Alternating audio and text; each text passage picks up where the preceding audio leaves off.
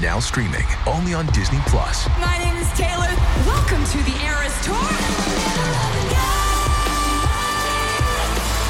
Experience Taylor Swift's record-breaking Eras Tour.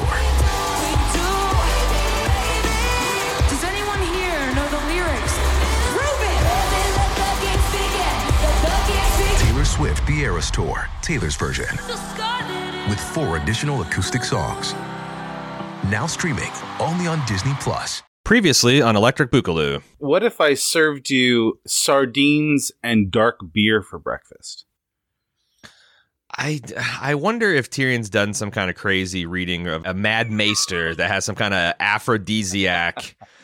Like, you know, this is Westeros Viagra.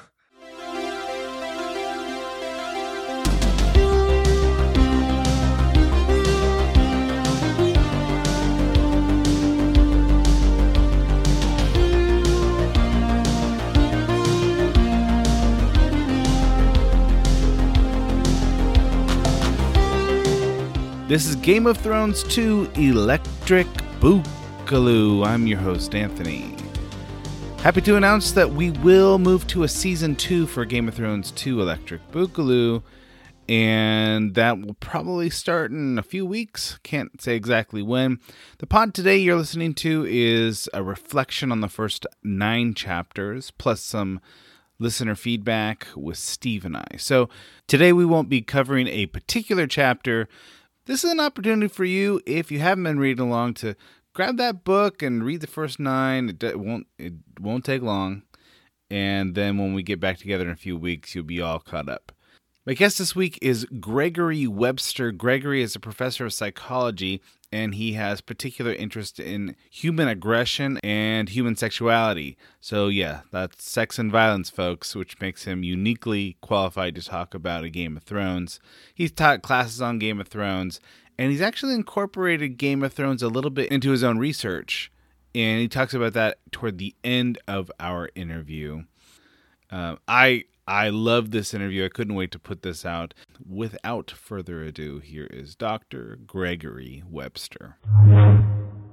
Greg, what makes you interested in Game of Thrones? Game of Thrones is interesting to me because I'm kind of a fan of sci-fi, and I really read it more as potentially a sci-fi novel than a fantasy novel or series, I should say. So that's what's kind of the draw for me. All right, tell me about this. So let's suspend an easy genre solution at this point. All right. And let's look at what are the guiding principles of science fiction that would make you think that this particular book fits more into a sci-fi genre.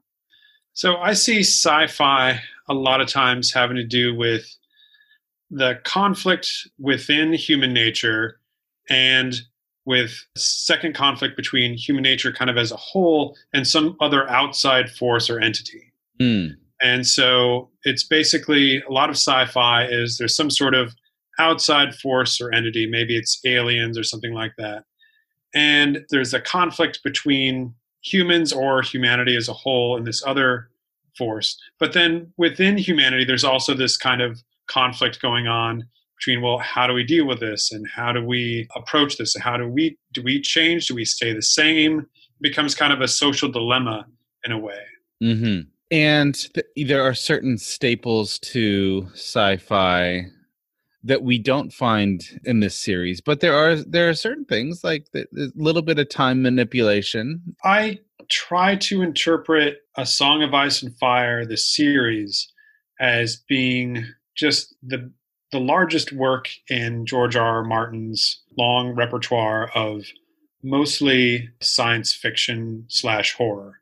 Yeah. So he comes from that background. Everything he's written up until this point, for the most part, has been in that realm. And so I think what he's doing on a whole is he's critiquing fantasy in a way and kind of having some fun with a lot of fantasy tropes about the pauper marries the princess and then they live happily ever after or whatever, and saying, well, that never actually happens. And, it could be that this is really just one big science fiction type thing where there's, for whatever reason, on this particular world or planet, They seem to be stuck in some sort of feudalistic medieval situation.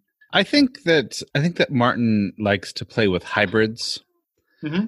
And I think that like even his concept of like a werewolf or what a dwarf is like or what a tree spirit ought to look like. I think these are all hybrids. And I think that maybe the genre question could be thought of in those terms as well. Mm-hmm. So I think it would perfectly work with this theory that Martin has hybridized sci-fi and fantasy. Yeah. But kind of disguised it as fantasy. What do you think about that? Oh, I think that's probably what's going on. I think that there's, it's definitely a fantasy series on the surface level. I think that, but in the background, I think there's some sci-fi going on there. So, yeah. Greg, with these podcasts, what I'll do is I'll do a synopsis of the chapter, but this is an overall view. So what I'm going to try to do, and who knows how well I'll be able to do this, but I'd like to do a synopsis of the first 9 chapters. Mm-hmm. And so I'll try to do this in a single paragraph. And then if you're up for it, I'd like us to sort of take a deep dive into a few different characters. And I'd like to get your particular expertise on a few of these key characters and talk about maybe some of the undergirding motivations. All right. So here's my synopsis. After a member of the Night's Watch encounters a White Walker, he flees south, only to be executed by Ned Stark. We meet the Starks and the people in their orbit. We meet Ned, who grieves the passing of his surrogate father and laments his choice to become King Robert's right-hand man. We meet Catelyn, who pushes Ned to his southern duties and out of Winterfell. We meet Jon, who represents a constant discomfort for Catelyn and who is suffering for it. We meet Arya, who's chafing with gender expectations. We meet Tyrion, who is bright, curious, but wounded. We meet a young Bran who is driven by his life as an able-bodied climber. We also learn that Jon Arryn may have been murdered. When Bran discovers the twincest of Jaime and Cersei, Jaime tries to kill him. Meanwhile, in Essos, Daenerys Targaryen has been traded for the promise of an army by her brother. She is the child bride of the warlord Drogo and is learning to negotiate a new culture and her own enslavement. How did I do? That's really excellent. That's got to be so hard to do, to summarize all of that in one paragraph. So my hat's off to you. It's probably 4 paragraphs pressed together. But I think that in these first 9 chapters, we've been introduced to a lot of the key characters, especially in the North, going to eventually disperse and wander around and get in adventures. And then through their adventures and their eyes, we'll be introduced to Martin's world from each viewpoint. Yeah. Okay. So, Greg, I'm just going to ask you about a couple of characters here. And I'd like to hear, as someone who teaches psychology, some of your take on their character arcs. Mm-hmm. And we don't have to limit ourselves to this particular book and have a view to the larger series. But let's go ahead and start with Arya. And I'm thinking about specifically her in the House of Black and White, where, and we see this in several different religions, that in order to, achieve higher enlightenment, you cast off ego. Yes. And that's very much what is expected of her in the House of Black and White, where she has to become no one. Mm-hmm. And there's something about that where it's a very Eastern kind of loss of self. Yes. Idea. Yeah. She's not I don't think she's actually able to do it. And I guess the question I don't think she does ultimately. Right. And I think part of what keeps her ego intact is this vengeance list, this kill. Exactly. Yeah. Yeah. And she decides that she's going to use it as her almost evening prayers. Mm-hmm. It's like her own personal religion, her evening prayers. And it doesn't just remind her of the people she wants to kill. It kind of reminds her of her own identity. Yeah, I think that's That's interesting because it's almost like her identity is basically wrapped up in this kind of higher purpose in a way. This idea of revenge or vengeance and getting back at all the people who have either wronged her or people she's loved over time. And even though she's changing as a person and growing over time, she kind of maintains that thread throughout all these different identities of getting revenge on these people who she believed is wronged her or who actually have. So this character that I'm going to bring up, Sandor Clegane, the Hound, he kind of couples with Arya for a time and becomes something of a mentor to her, I suppose. Yeah, that's some of my favorite parts of the series. Yes. And actually the television show too, which, you know, has its ups and downs, but I think that's some of the best writing both in the book and in the TV series. I have a question for a psychology professor on the Hound. And yeah. I know you've done a little bit of work with genetics relative to your other interests. Here's my question. We have this expression, the apple doesn't fall far from the tree, which is kind of folk wisdom. Right. I wonder how much someone like the Hound, his motives and actions are predetermined, either by his genetics or his upbringing or something like that. He's certainly a man of violence. Mm-hmm.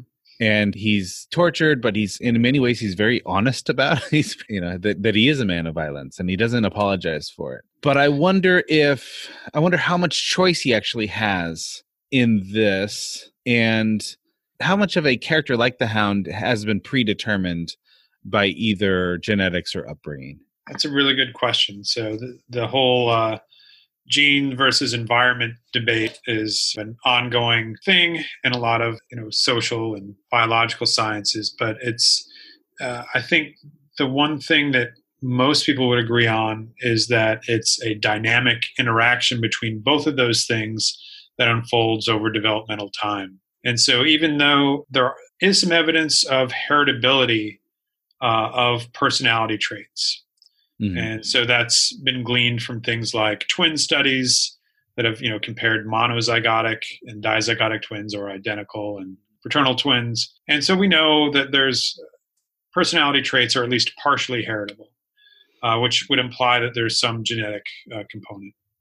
People's tendency towards aggression or their aggressiveness can be considered a personality trait, and it's at least partly heritable. However, your environment probably has a much larger role in influencing the extent to which you'll actually express that aggression or violent tendencies over time. So if you took the Hound at birth and fostered him at, I don't know, someplace where, I don't know, there's very little violence, I think he'd be, you know, he'd still grow up to be larger than normal, so he could still, you know, use violence to his advantage in some situations. But I don't think he would be nearly as violent. Or if maybe his older brother, Gregor, was not as violent or hadn't, you know, allegedly put his face in a brazier when he was young. Yeah. You know, maybe he would have turned out quite different, right? So a lot of it just has to do with how you're raised and, you know, what kind of environment you're exposed to, especially during your main developmental years, say between, you know, birth and pubescence. Well, we know that at particular stages of childhood development, a sense of fairness is really important. It's almost paramount. Mm-hmm. And both Arya and the Hound experience an extreme form of injustice at a very early age. Yeah. So with the Hound, you know, he's out of no fault of his own. His brother just decides to put his face in the fire, and then he experiences his father really not punishing, and in fact making up this alternative story. So that there's a extreme injustice that really impacts his character. And Arya experiences both the death of the butcher's boy and the death of her father for what she perceives to be a severe injustice. And so for Arya in particular, but maybe the Hound also, their sense of vengeance is an outworking of this seminal injustice they've experienced. Yeah. So I think maybe they're kind of going on their own respective quests for justice in some way, and, you know, trying to find peace through that. But I think one of the overarching themes of the series is that revenge, even though it's fun to write about, only causes more misery for most characters most of the time. It only serves as, an accelerant and basically just causing everyone more woe. I mean, I often view Martin's works having this pretty strong anti-war, peacenik kind of themes to them. Really? So, yeah, I think, and this is, I think, one area in which the television show and the book series diverge, and that part of HBO's goal to get readers is it's got to show, a lot of blood and guts and warfare and so on. And I think in doing so, sometimes it misses the point in that it glorifies warfare and violence. Whereas in the book, I think almost every time you see violence or warfare, it's basically kind of a critique of human nature and showing just how stupid and senseless and pointless violence and warfare is, because it only ends up kind of bringing people ultimately, more misery. And I think the same goes for revenge and ideas of vengeance. And I think one of the main themes of the book is trying to discern if there is a dividing line between justice and vengeance. And I think it turns out that it all ends up being in the eye of the beholder in terms of what people's goals and motivations are, right? So, and there is no true dividing line. You can't really have really good justice where everyone's satisfied and all the wrongs are righted again. That world simply doesn't exist. Okay, let me ask you this, because and it could be that I've misconstrued some of what you said, but it's got me thinking about Ned Stark's character, because I think in many ways, well, if what you just said is right, and I have this inclination to align with what you've just said about Martin's critique of war, then I think a lot of fans have misread these characters and this story, because I get the sense from a lot of fan discussion that the smarter characters are the characters that are the most ruthless. And in this case, the Lannisters maybe are better at this, or Littlefinger is better at this than someone like Ned Stark. But I wonder if Martin is trying to critique these very human but futile attempts at grabbing power through violent means. I wonder if a character like Ned, who is he's trying his best to be a good lord, or to be a good knight, or to be a good soldier, or something like that, be a good hand of the king. Is he a flawed character? No, I think he's a flawed character. So I don't think I don't even know if there are any ideal characters in this book or in the series. I think he's a flawed character, in many ways. So he's got such a stick up his ass about being dutiful, yes, that he ends up kind of plunging the whole realm into a war that not necessarily avoidable, but it had several opportunities to potentially save a lot of lives. So he's, time and again, I think, sacrificing the greater good to preserve his own duty, to try to be this like honest, nice guy. But, at the end, you can't be that person and be a successful or good hand of the king in a way. Let me, at times I feel like I totally agree with you, but I'm going to push back a little bit just to see where the conversation goes. All right. What if I were to say, no, Ned has it right. Ned, to live an honorable life and to be remembered as an honorable person is much more valuable than surviving a few more years and having history remember you as, the guy that did what was politically expedient.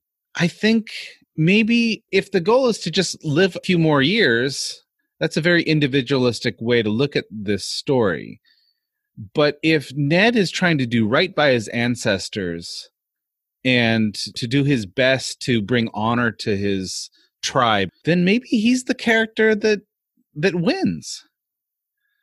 Yeah, I think that's kind of in this series is one of the roots of all evil, is kind of this idea of in-group favoritism, of kind of being loyal to your own tribe or family or house or whatever. No one does that better than the Starks, right? Or yeah, that ends up translating into kind of outgroup bias or outgroup prejudice and warfare. So if every house is always loyal to itself, that ends up kind of breeding competition in a way. Yeah. And if everyone's loyal to themselves or to their own group, then that's going to lead to conflict. And I think, that would be the overall critique of collectivism, right? I mean, yeah, in some ways, because it's based on this in-group, out-group dynamic. Yeah.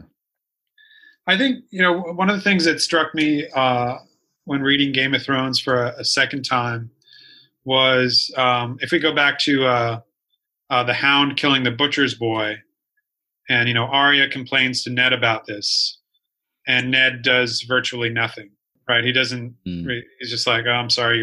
I don't even know if he said that, but he's just kind of like, "Yeah, sorry, your friend was killed." A few chapters later, Robert Baratheon wants to kill Daenerys Targaryen, and he's like, "Whoa, hold on."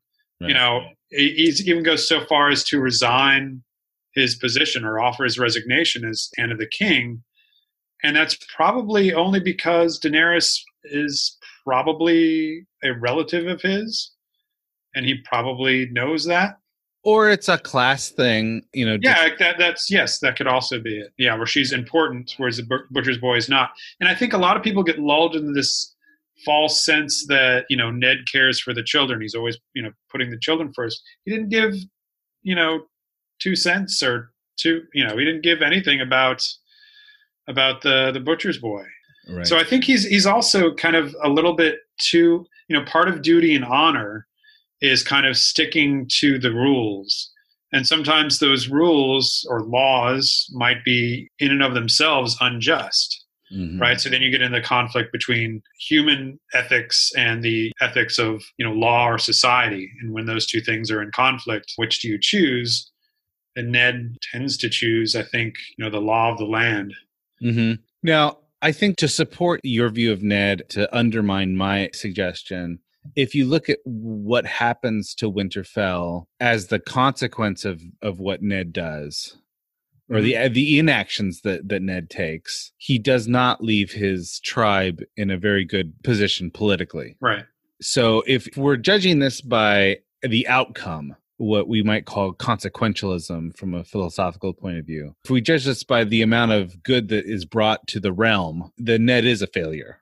Because his own tribe is torn up and Winterfell is burned down and all of this business happens. Yeah, there's so many things he could have done in terms of counterfactual thinking, in terms of choices he made. Like, he could have said no to going south with King Robert. I don't know how that would have turned out if you say no to the king. Or if you just, when he's sitting on the throne as Hand of the King, when Robert's alive but still injured, he basically listens to these pleas from the Riverlands that are allegedly getting raided by the Mountain. And he immediately just says to Beric Dondarrion, form up this group of riders and go out and take care of this. And that's, one of the things that ends up starting the War of Five Kings. Maybe if he had been a little bit, wiser and maybe seen through that, or I don't know. He's just he's just kind of a black and white, right or wrong kind of thinker. Maybe that works better as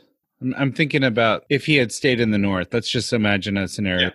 Ned Stark stays in the North. He doesn't become a Hand of the King. He stays in the North and he just keeps on going business as usual, which was his inclination, by the way. That's what he wanted to do. Yeah.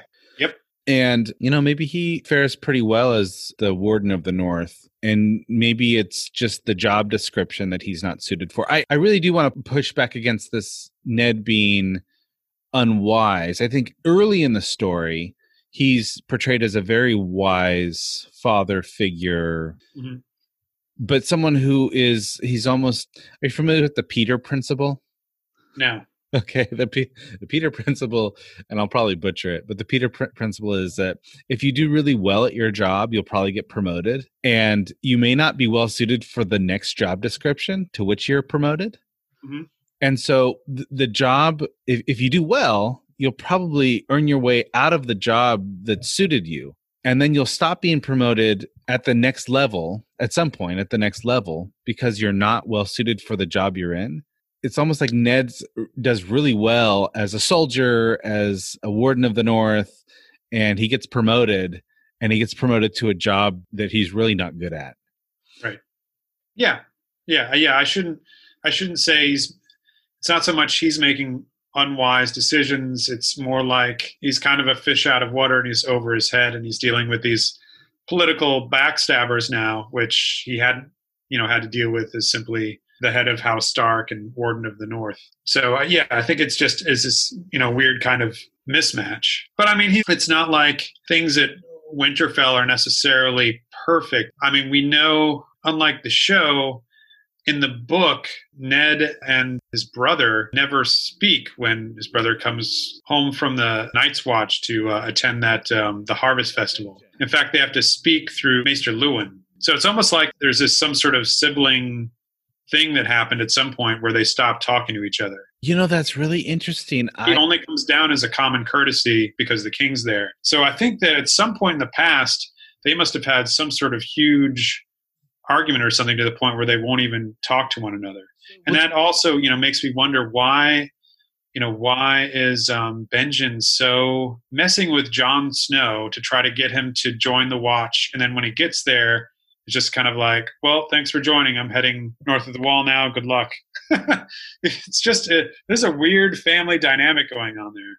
Well, okay, so that's interesting. So I'd never given this any thought before, but you're right that in these early chapters, we never see a conversation between Benjen and Ned. Yeah, they're not backslapping each other. They don't even talk to one another. And you know that Benjen's been up at the Wall for years and years and years, and probably only visits on these, special occasions, if that. So it's what was the falling out between them? Huh. Did it have to do with these, larger things you learn about later on, like with Lyanna, or who Lyanna's child or children are, all that stuff?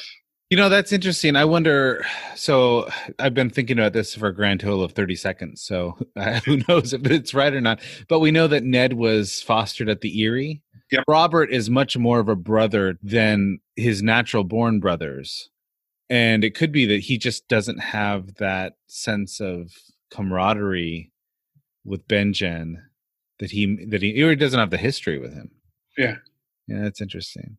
All right, I'm going to ask you a question, and you can choose to answer it however you want. All right. Of all the characters in all of all the series, the character that your friends and family think you are, but the character that deep down inside you really are. Wow. I would say I think most people would maybe see me as probably Maester Marwyn. Oh, really? All right. Remind us about Maester Marwyn, because he's actually kind of a character of intrigue. Yeah. So I don't resemble him in terms of his physical description, because he's kind of this like ham-fisted, really strong and brusque Maester, which is kind of unusual for a Maester. But I think I'm similar to him, or people would see me as similar to him in terms of the fact that he's traveled the world. And so I guess compared to most people in my family and social network, I've done a lot more traveling. Marwyn's a little bit like the Indiana Jones of the Maesters. Yes. Yeah, that's a good way to kind of summarize his character. So he's been all over the place, and he's also befriended people from all levels of society. And so that's kind of how I think people see me as being as well. So I don't really fit into like one particular social clique. I have friends from all different walks of life, from all over the place, from all different backgrounds. And I like reading, and I like mystery. And he seems to be, just really interested in things related to the occult, which I think most of that stuff is baloney, but it's interesting to read about. Yeah, so not closed-minded as some of these other maesters, in that they've already made up their mind about the way that the world works, whereas Marwyn is kind of open to some of the weirder stuff people are talking about. Yeah, so he's very open-minded, I would say, and willing to indulge in these kind of strange ideas and to travel to strange places. Okay, so that's what people think you are. But yeah, I think inside I'm probably an even more obscure character. I'm probably more like Roderick the Reader. who's basically just, especially right now, I'm just kind of holed up in my condo here with a lot of good books, just trying to read them all and anxiously anticipating new books from my favorite authors to come out.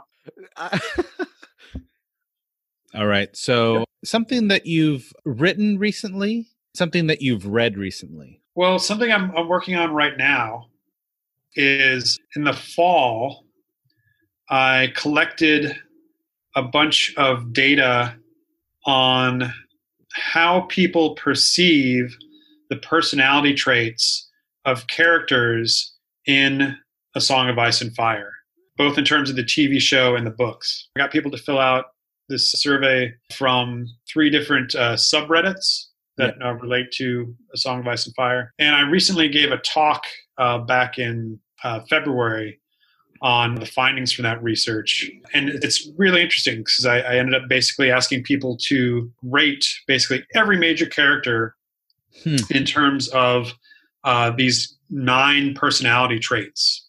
And I'm going to be sharing the results of that study on the 3 subreddits where I collected the data in the coming days or weeks. By the time this particular podcast drops, it will be published in that case.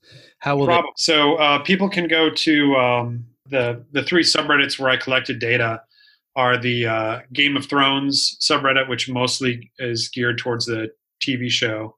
Yeah. There's A Song of Ice and Fire, or the acronym thereof, there's that website. And then there's Pure A Song of Ice and Fire, which is mostly for book readers and is a much smaller subreddit. And their tagline is "We do not show," so they don't really welcome show discussions on there. But anyway, I'll be posting the results to all 3 of those, and basically you can get see how your views of a character's personality match up with the average readers or viewers' personality of a given character. And we rate them on both kind of positive traits and on negative traits. One of the things I'm interested in on a psychological level is looking at the extent to which people project their own personalities onto characters. So I had people rate their personalities in addition to their characters. And people do statistically significantly project their own personalities onto other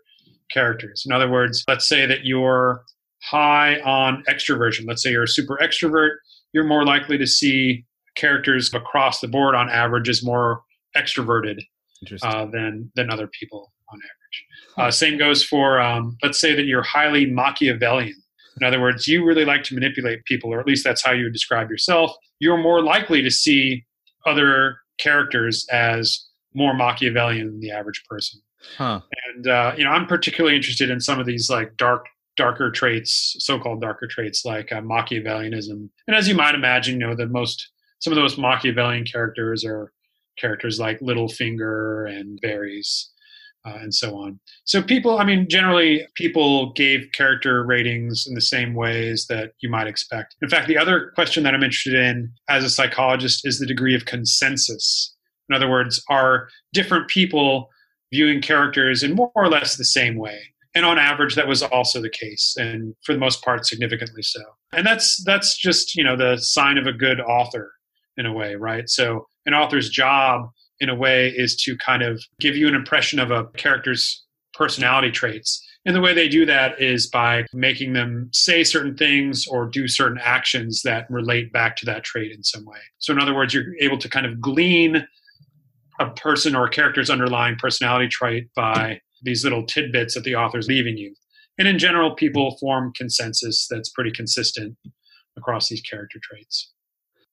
Well, and I wonder how does that relate to just the construction of empathy?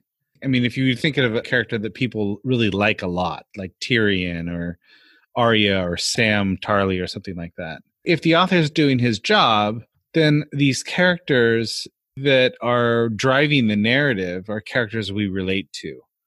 Mm. There's something about that process wherein either we want to find ourselves in that character, or we want that character to express things of our idealized self. Like we like it when Tyrion says the witty things that that we wish we would have said. So we almost become intertwined with these characters in a few ways. I don't know. What do you think about that? That's a really good point. I hadn't really gotten into the extent to which people empathize with the characters on that level, and whether or not they really want to see themselves in the characters. And, does it depend on whether they view the character as a, quote unquote good guy or quote unquote bad guy, even though, as we all know, in the books, they're almost all characters are various shades of gray. But that's a really good question. That's something I should probably follow up with in the future, is looking at this as kind of the degree to which people empathize or don't empathize with a certain character's plight and so on. And now Steve and I talk about Ned's choices, dog breeds, the Rocky franchise, and Steve insults the city of Philadelphia.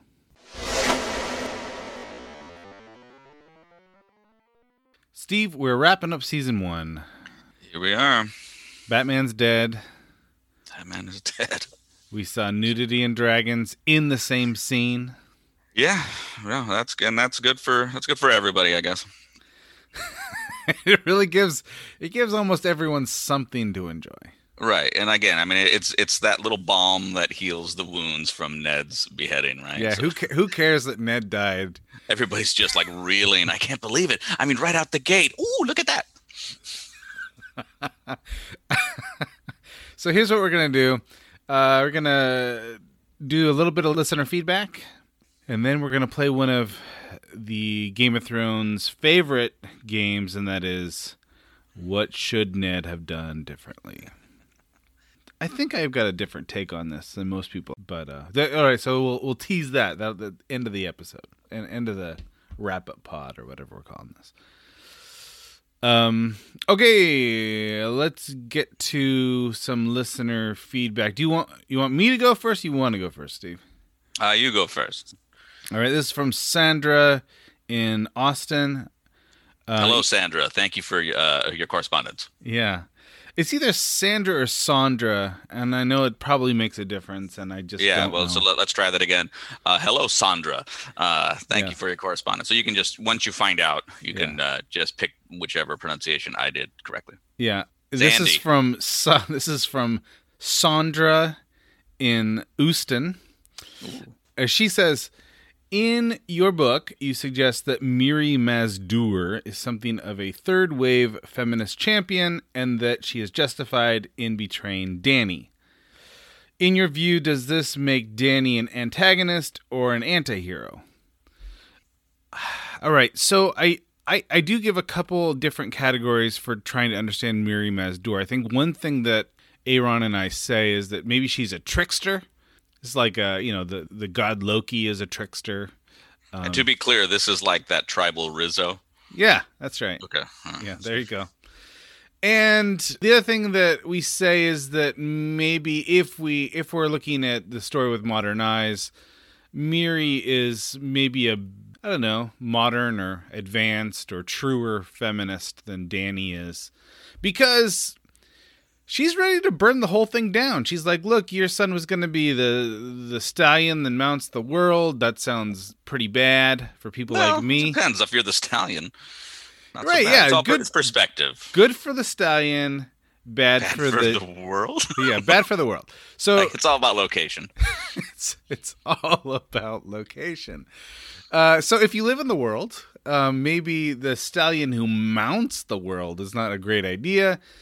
And in this case, maybe Miri Mazdur does everyone a favor by essentially tricking Dany and getting rid of the fetus, the weird half dragon fetus or whatever.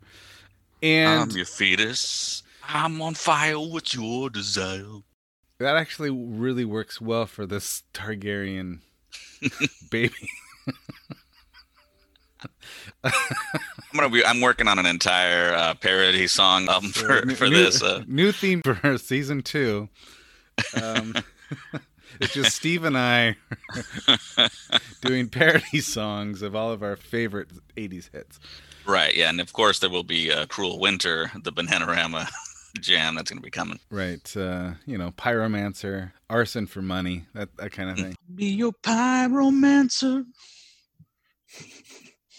Romancer of Pyro. I'm into it. All right. So does this make Danny an antagonist or an anti-hero? I'm not sure if either of those. I don't think I'd use either of those categories. Sandy. Sandra D. I think Danny is sometimes a good guy and sometimes she's a bad guy. And I think that a lot of you could say the same thing for a lot of characters in this show. At different points, they're going to be good guys or bad guys. And it will depend on perspective, and it will depend on where they are in the narrative, because Martin likes to create these moral forks where you only have two bad answers, and you have to choose the least bad of the two answers. So I don't think she's an anti-hero. I think an anti-hero is someone who's sort of a bad guy that you have empathy with, like maybe the Hound or something. Maybe Jamie would be more of an anti-hero. I think that Danny in this case is heroic at many points in this first season. And then when she burns Miri Mazdur alive, she's probably not heroic. Something other than heroic. I don't know. I mean, unless, you prevent one stallion from mounting the world, and it's like, and then you go, well, this person, maybe on some level the world needs to be mounted. And Danny's like, if we start wiping out every potential stallion that's going to mount the world, we might wipe out the good stallion that's a little more gentler in its mounting. And then if somebody like Miriam Mazdur is just out there willy-nilly killing fillies, then we've got to fix that. I think most stallions view the world as a place without necessary structure, or at least it's not structured the way that they want it. And they think, okay, let's mount this thing to fix it. And I think that justifies a lot of filly willy-nilly. Well, but if we put it in perspective, let's say like the Italian stallion, right? So the Italian stallion, Paulie was very upset when the Italian stallion and his sister Adrian had relations, right? But as we learned through the narrative how important that relationship was. So, I mean, if you look at it in a vacuum, right? If you look at it just at that moment, if it were up to Paulie at that moment, he would have certainly burned everything down like a Miriam Mazdur. But fortunately, cooler heads prevailed, right? So, I mean, we just don't know. We'll never know if Miriam Mazdur was really going to be the Paulie in this particular story. I think you're right about that. And if she had spent more time, whenever Danny would say she's gonna do something, go, "What are you, crazy?" And then I think people would have been like, "Oh, okay, that's," she's asking the right questions. There's a certain whimsy and there's a lot of spittle. I think that grounds it a little bit. It's about approach, I think. Rocky, the original Rocky, very underrated love story. It's funny that you mentioned that. I've actually had an ongoing argument with a friend of mine who insists that I am wrong, that it's a love story. And I said, well, I mean, you can take my word for it, or you can listen to Stallone when he speaks of it as being a love story that he wrote. I think it's a love story. I think it's a love story on a few levels. I think it's a love story between Adrian and Rocky, of course. Sure. I think it's also sort of almost a love letter to the city of Philadelphia. Okay. So I think that there's something of a love affair between, really, Rocky is something of an avatar for a certain moment in time for that city. Sure. Philadelphia's not smart. That's fine. Keep going. I don't know about that, man. Some of those turtle jokes that Rocky makes, that's true. Pretty clever. Yeah, you know what? Fix your bell, folks. All right. And as far as a sports story goes, I can't wait for the next letters from the fans. Sandy from Philadelphia, what's the matter, you? I can't wait for this whole thing. No, they will not send letters, Steve. You will be murdered. I'm going to get batteries thrown at me at work. And as far as it being like a sports story, I love Philadelphia. I've never been there, and I can't wait to go. Also a love story between Rocky and the thumbs of gamblers. He refuses to break the thumbs, Yeah, Steve. yeah.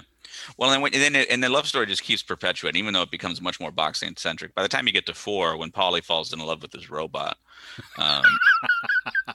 Oh, the robot!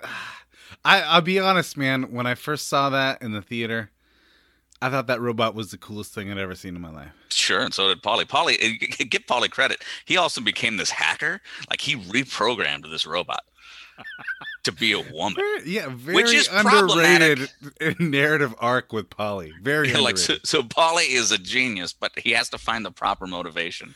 And if it comes to the point where he's like, maybe I could have sex with this robot, like, suddenly then he goes full on Good Will Hunting and just rewires it. It's the inspiration he needed. You know, oddly, Steve, the rest of our questions all relate to Rocky, the Rocky franchise. And some of the non-canonical Rocky material, some of the fan theories. Yeah, exactly. No, that makes sense. All right, this is a question for you, Steve, and this is okay. This is the favorite. Wait, what's your problem? This is my favorite question we got. Robbie from Grand Rapids asks, Steve, so far in the short run of this podcast, you've admitted to drowning a puppy and pretending to be friends with people while you gossip behind their backs. In addition, you claim to have rewatched the Joffrey slap scene several times. Are you a sadist? Or, these are your two options, or is sadism your stage persona? Oh, wow. Okay. That's incredible. It's, Robbie, you've given me a lot to think about. And I appreciate you challenging me to really do a little bit of, internal inventory. I don't consider myself a sadist. Now, to be clear, the dog lived. All right. And I believe I thought I was helping. I look back now. That puppy was going to grow up to be Hitler. We just don't know. I'm the Miriam Azdur in this situation. You absolutely are, for sure. Yeah, and that ended up being the retriever mix that mounted the world. And I hope you're all happy that my mom saved it. No, I'm not a perfect person. To be clear, let's take each one of these things on its own, right? No. Let's boil this down. You only have two options, Steve. You're either a sadist, or she says, or is sadism your stage persona? Well, here's the thing. This is where you've set yourself in a very interesting situation. This may be a Schrodinger's cat type situation, right? If I say that sadism is my stage persona, then I've revealed that I'm not a sadist, right? But that could be part of my sadistic nature. If I say that I'm a sadist, I have to say it. If I am a sadist, I have to question whether or not I want to admit it. And then if I say I'm a sadist, that could still be me doing my stage persona, because this is the medium in which we're interacting. We're not having, I have made no eye contact with you, Robbie. I don't even know if that's your real name. So I don't know if Robbie is your stage persona. What you've done is you've created a scenario that is very fascinating, and it's almost impossible for me to answer truthfully, because the truth will also be considered false. Isn't Andrew Dice Clay? I mean, I think he's the example. He was a sadist as his stage persona, but there's got to be part of him that is that person. Sure. And I think there's also a certain sadistic quality, especially if you know that there are people that don't like this stage persona. The sadist, the true sadist inside gets to amplify this sort of mock sadism to create true sadism. Wow, man.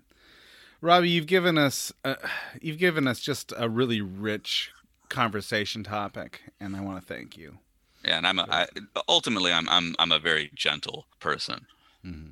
That doesn't mean I'm not sadistic. It just means that there's a certain slowness to it. Steve Osborne, the gentle sadist.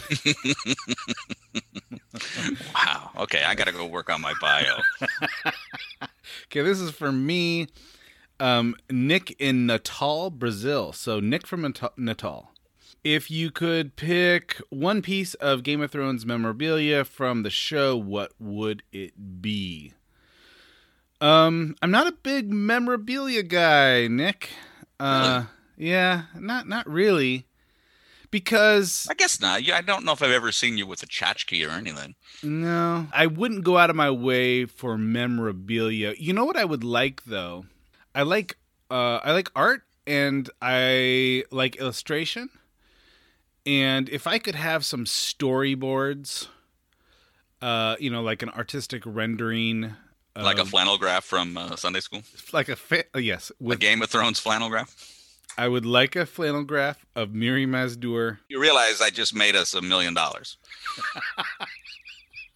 You're going to want to edit this out of the podcast because anybody else that hears this is going to immediately run and make a flannel graph for A Game of tiny Thrones. little baby, tiny little half dragon baby. Oh, man. Okay.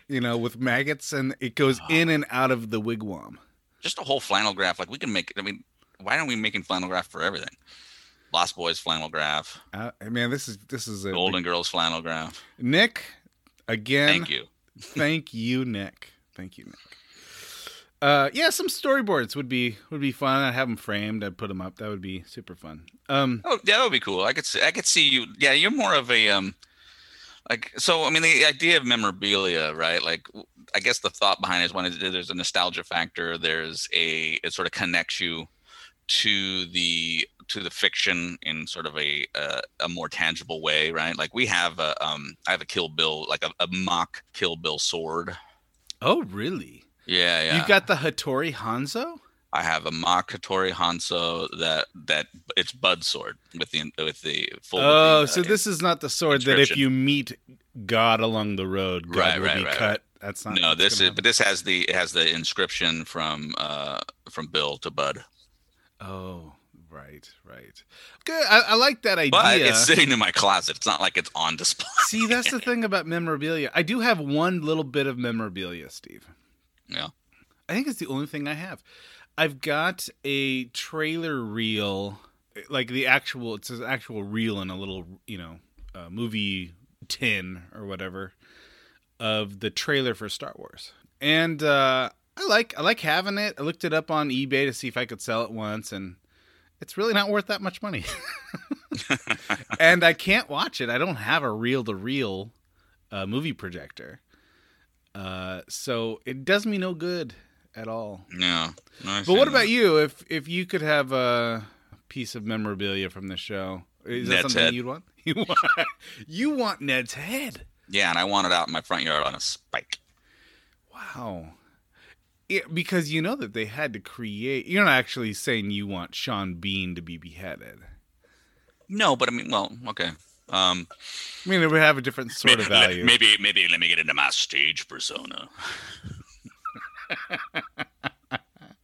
All right. Another question for you. Sure. This is from Ian in Hamburg, and I'm assuming this is Hamburg, Germany, because I don't know of any other Hamburgs. I'm sure that there are. My son-in-law, 19 years old, is a big stand-up comedy nerd. He moved to Sausalito near SF just before COVID and hasn't been able to see any performances yet. But once comedians are performing again, which venues would you recommend? Feel free to mention your own shows. That's really kind of Ian. That is very kind. Allow you to promote. That is very kind. I would say, if it's Sausalito, obviously there's a lot of great, like if everything, let's just say everything opens up and everything's fine, of course you're going to want to go to the Punchline and Cobb's in San Francisco. And I think it's going to be it has the potential to be even more special when everything reopens, because I think you're going to see talent that might be doing bigger shows, doing some of these smaller venues. So you may have an opportunity to see some acts that you might not normally see there. Also, they may be bringing like features that are really special as well, that are headline quality. But then, assuming that these places come back, there's a lot of places that I don't know if they're going to come back, right? Like a lot of these littler spots. Like I would have said, Starline Social Club in Oakland is fantastic, but I think I heard that they might be closing. Don't quote me on that, but Same thing with, and the setup is a fantastic little basement show. And again, that's going to be a tough one because it's so small, and I don't know what social distancing rules. That's called the setup. Where's that located? It's below a tavern. But like if you look up Setup Comedy Club, like it actually has it. Like they've done a really good job of creating. Is that in Oakland or San Francisco? Oh, they treat it like a real comedy club. So the Setup is kind of its own entity. I'm hoping that all these things survive. Currently you can go to the North Bay and there are some good outdoor shows. I have a show in Healdsburg that's a kind of a quasi-monthly. It's just we're kind of waiting to see what things turn out with curfew and everything. But that's at Coyote Sonoma. That's an outdoor show. And what's that show called? Or does it have a name? Or? It's called the Comedy Roundabout. All right, and you are also affiliated with Cobb's, right? Yeah, Cobb's and Punchline, sure. Okay, and those are both in the city. Yes. All right. Well, Nick. No, that wasn't Nick. That was Ian. Ian, tell your son-in-law he's got a number of options. Fingers crossed we can get this all going again. Yes. One of the rare times. Who would have thought that Dayton would be a hotter place for stand-up than San Francisco? I got to see a really great show that Chappelle put on. Yeah, I heard about that. It was great. Yeah, just one of the best shows I've ever, because it broke into a concert. It's like Questlove and Common and a bunch of people were performing in addition to the stand-up. And anyway, that's not what you care about. Ian, you didn't ask me. You asked Steve. All right. This is a question for me. This is from Olivia in Saskatoon, which, Steve, is in Saskatchewan. Do you know that? Do you know Saskatoon? Have you ever been to Saskatoon? I've never been to Saskatoon. I love the idea that Saskatchewan begets Saskatoon. Yeah, of course it does. I mean, some people would say that the people of Saskatoon are really, really the heart of Saskatchewan. How do you feel about that? Is that too bold of a statement, Steve? Yes. You think that I'm not doing right by the people, the other people, the other fine folk of Saskatchewan? Yeah, what are the other areas within Saskatchewan that Saskatoon casts a large shadow over? I'm telling you, there are literally millions of miles. Mostly north. All right, Olivia asks, what is one one book difference or detail that you would have liked to see incorporated into the show? I'm going to go out on a limb. More nudity. I have a good answer to this, but I feel like it would ruin season 2 for Steve. So, What I'll do is I'll edit in my answer after Steve and I are done recording, and then I'll insert it so that I'm not deflowering Steve's virgin ears. Thank you. Yeah. Hey y'all, it's Anthony from 1 second ago. Here's what I think. I think they could have brought Lady Stoneheart in really late in the game, like season 7 or 8.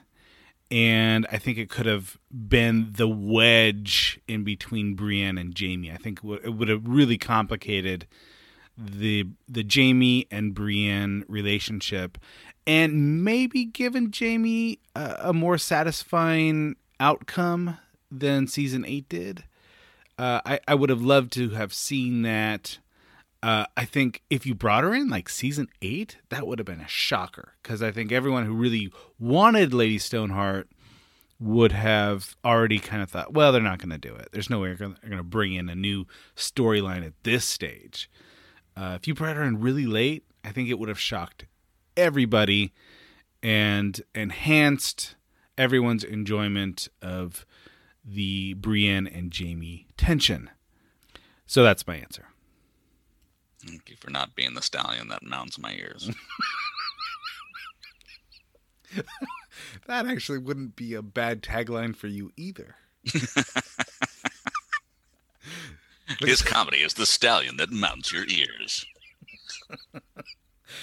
I really think, let's just hope that COVID dissipates and your career advances to a Netflix special.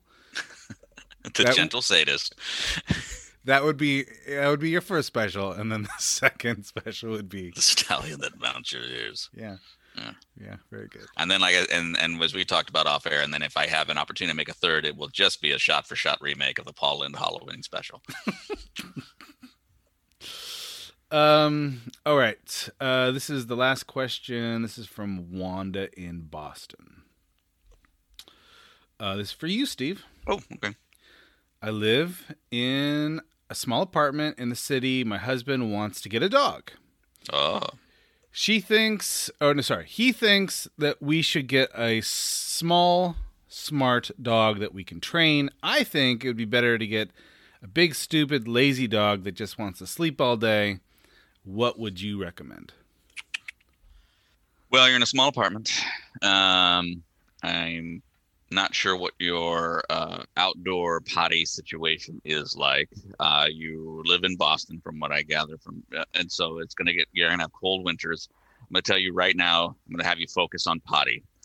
Focus on the potty situation. Uh-huh. Small dogs tend to be a little more hesitant to take to potty training, for one. They especially don't like it.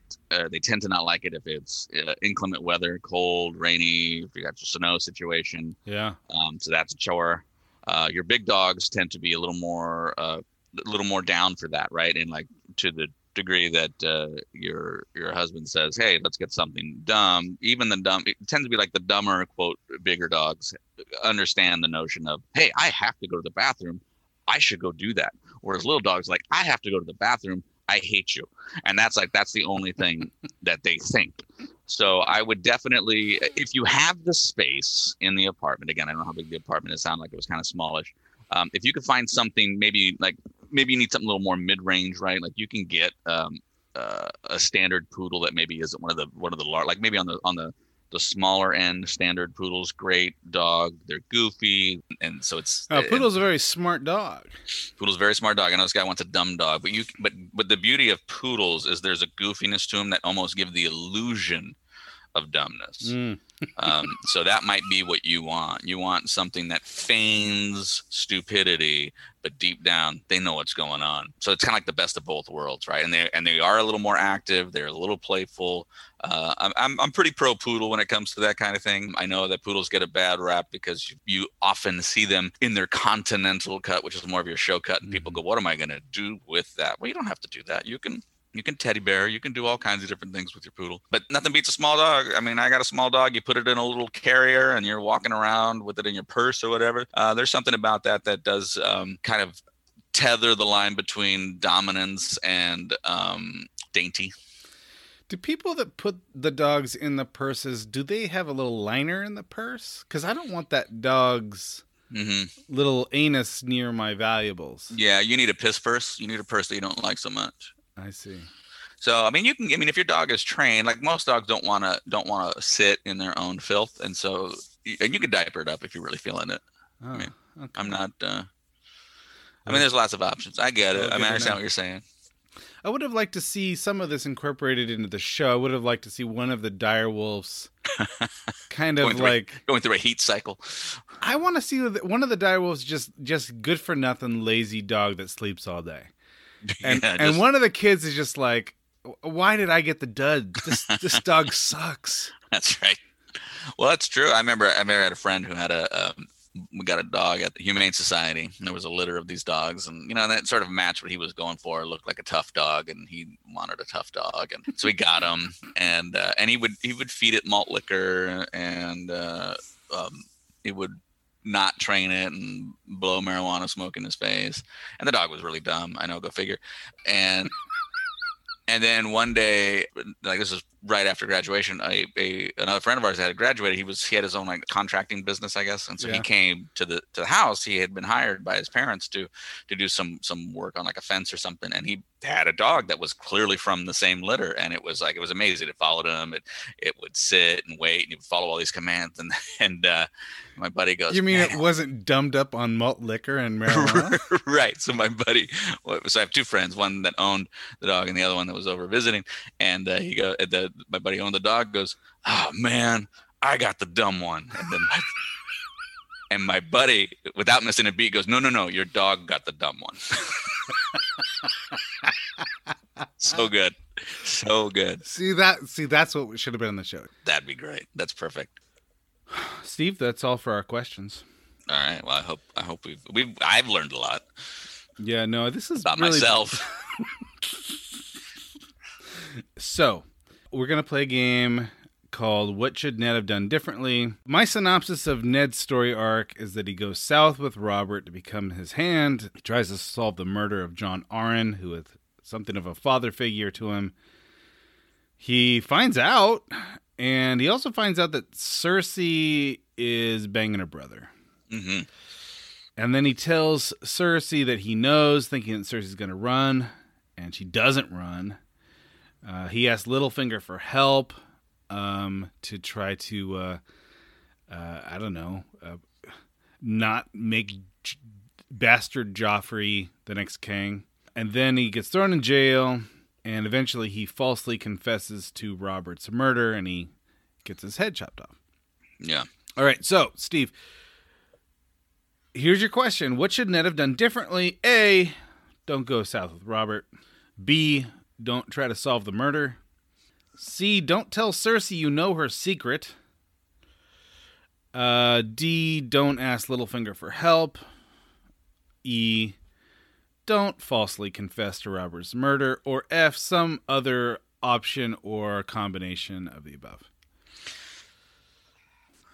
I think, if I'm going to pick one, I'm probably going to go, don't tell Cersei you know. That feels like too much too soon. Yeah. You know, and I think Ned operates on this. Well, everybody would probably do, but like he's intelligent enough to say, well, if I knew this, I would probably do this. And so, but it seems a little naive. Well, famously, he's really against murdering Dany because she's a child, and he's like, right. Robert, we don't murder children, all right? Wait until she grows up. If she's a problem, we'll kill her when she's an adult. He doesn't like killing kids. And so famously, he tells Cersei, thinking that he can protect her children, who he thinks Robert will most certainly murder when he finds out that they're not his kids. Right. So he tells Cersei's thinking that she wants to protect her children at all costs, right? At all costs. Yeah, yeah. That's right. And you're saying maybe don't make that play. Right. It feels like it feels like that could be a play to be made later, but that he just sort of went all in on it, right? Like I feel like he wasn't slow playing this very well. I think he kind of thought like, okay, well, I have this information, I know this. Children are at stake, blah, and like he just sort of played it out in like one linear plan, and step by step that started to fall apart, and so he didn't have any contingencies, it seemed like, right? And so then now he gets all of that sort of snowballs to the point where he gets to this spot where he's like, all right, well, look, I either got to confess for this and hope that I get mercy, or because at that point, like I feel like he was dead anyway, right? Like, so it's like owning up to the, falsely taking the blame for the death of Robert seemed like, when you look at it, at the time it's like it's shocking he gets beheaded, but then you kind of take some time to digest it and go, I think that was happening no matter what. I think that's my answer. I think that I would go with E, don't falsely confess. I feel like, hey, Ned, be true to yourself. You're a man of honor. Die with honor. Mm-hmm. Don't try to play the game too late. Yeah. You're the kind of guy that's going to get murdered anyway. Right. Just be true to yourself all the way to the end. And I feel like I agree with Kat that he's got to go south. He's got to be the hand of the king, because if he's not, after he's been asked, eventually there's going to be enmity between the South and the North, and they've got to kind of try to strengthen their ties with the South. Mm-hmm. And I think he's got to die. I don't think that there's another option. Right. I mean, and that's the problem, right? It's like, I think what we see is Ned becomes almost an entry point for us into the, like, oh, there's a lot going on in this game, right? Yeah. And a guy like Ned just might not be very long for the game, is what it looks. Because I mean, in order for him to survive, like, you look at like the people that he's sort of trying to get counsel from, or not even counsel, but trying to be, like, we get the Littlefinger situation, and then you have Cersei. These two appear to be like they know what their roles are and how to play and survive. And whereas Ned is like, well, this is the rule book, and everyone's like, get out of here with that. Yeah, I think a lot of fans are thinking that if Ned was smarter, he would just assume that everyone in the South is his enemy. Mm-hmm. Like, you go in there and just assume that everyone in here would rather have you gone or dead, and then Right. just sort of try to outgame them and outwit them, assuming that everyone's your enemy. How many people live that way in their real life? Like, how many people go into work and think, all right, these are all my enemies, and I need to get them before they get me? It's just not how normal people, live their lives. Well, I feel like that was a shot at me. It is kind of a shot at you. I mean, I operate. All right. Who's out to get me today? How do I eliminate them? And it's not even necessarily like for my own gain. I mean, don't get me wrong. I'm trying to gain, but you're constantly playing defense and offense at the same time. Game of Thrones is basketball. So you're kind of with me on this. You're thinking Ned's gonna die no matter what he does.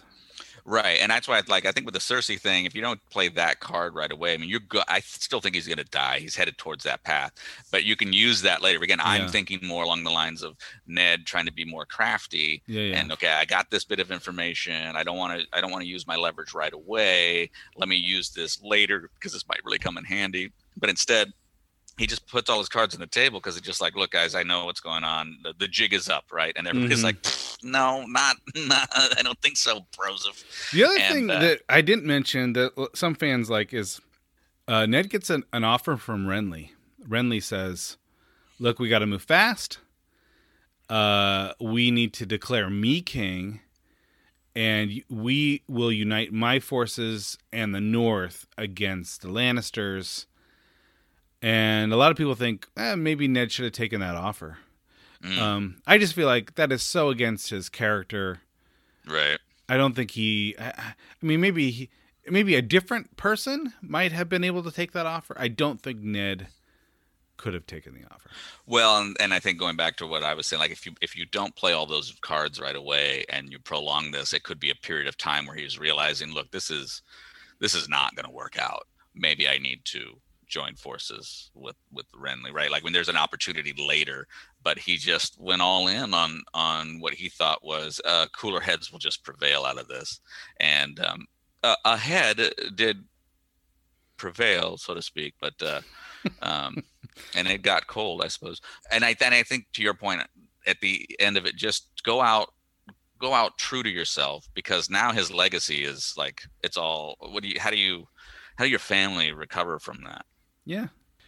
I think that if Ned had taken Renly's offer, then the fan conversation would be that this is not authentic Ned. Ned wouldn't have done it. Sure. We'd be talking about how, his character arc doesn't make sense.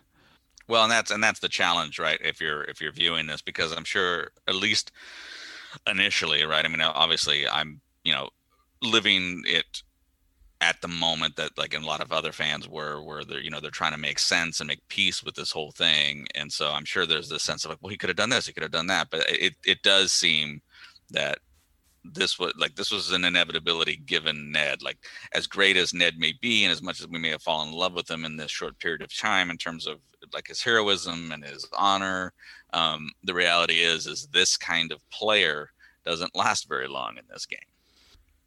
And then, and at the same time, you got someone like Sam Tarly, you know? He just kind of lucks himself into stupid situations where he survives. Yeah, like Vern in Stand By Me, right? Like, I mean, probably should have gotten smashed by a train or beat up by anything. Yeah. Get off your knees, Verno. You got to run, man. Man, don't. It's just a comb. It's like, let the comb go. But like he was also thinking, he was trying to think big picture, like, well, the interview. Yeah, they're going to find the body. They're going to be heroes. Right. They're going to want to comb their hair before the cameras roll. Yeah, and he, of all of them, has no hair. Essentially, he's got a buzz cut. But he's thinking for everybody else. He was thinking for everyone else. Yeah. Yeah. All right, Steve, I think we've definitely done some good in the world. No animals were harmed during the making of this production. No, that's a pre-existing condition. And we are now prepping for season 2, Steve. I think you're going to like it. Well, we shall see.